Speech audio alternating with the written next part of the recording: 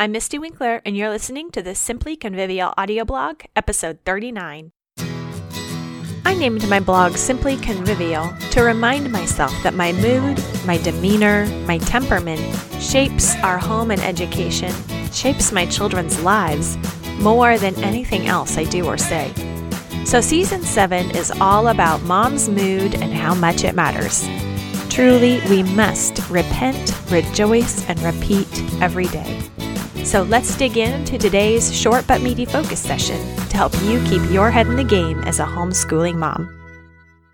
Choosing conviviality or perpetuating a pity party?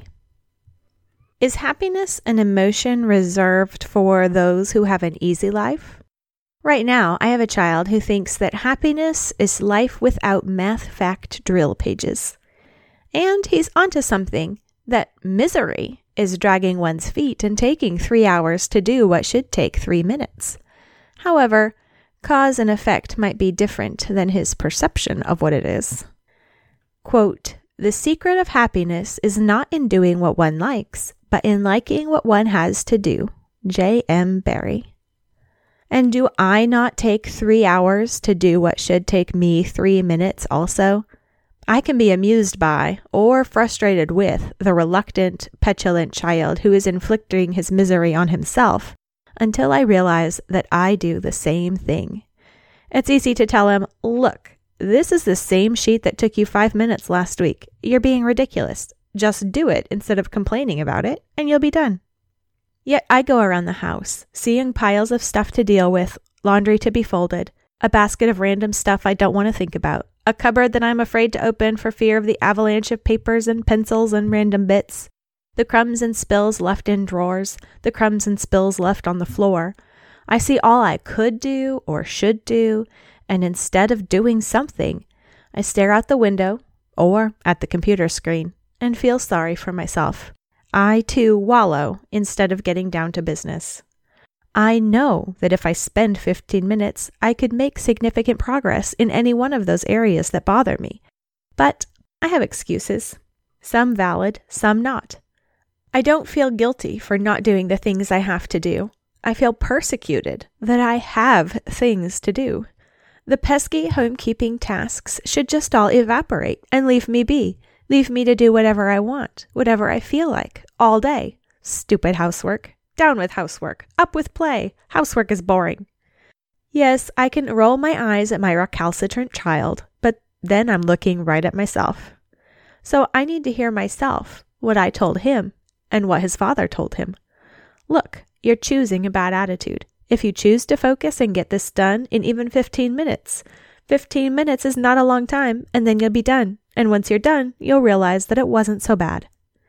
I can do anything for 15 minutes. Even mop a floor.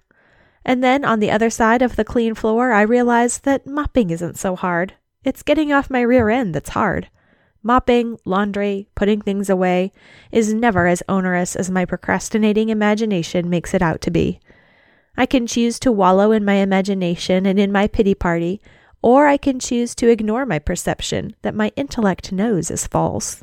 It is a choice, regardless of how inevitable it feels.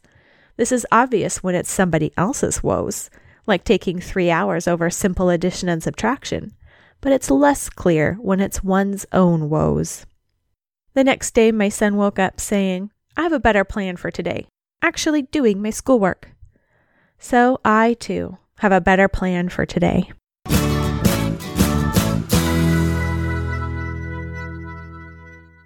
And now it's time for this season's Simple Sanity Saver.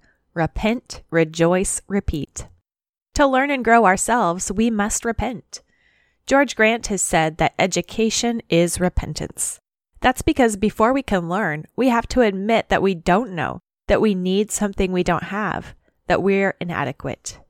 Learning requires humility, a willingness to be wrong, an openness to truth, goodness, and beauty, even if it becomes uncomfortable to our pride.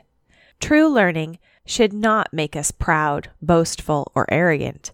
Learning should put us in the posture of wonder and curiosity and humility. If it doesn't, we can repent. We can ask God to change our hearts and help us take our eyes off ourselves so we can better see and know Him and His Word and His world.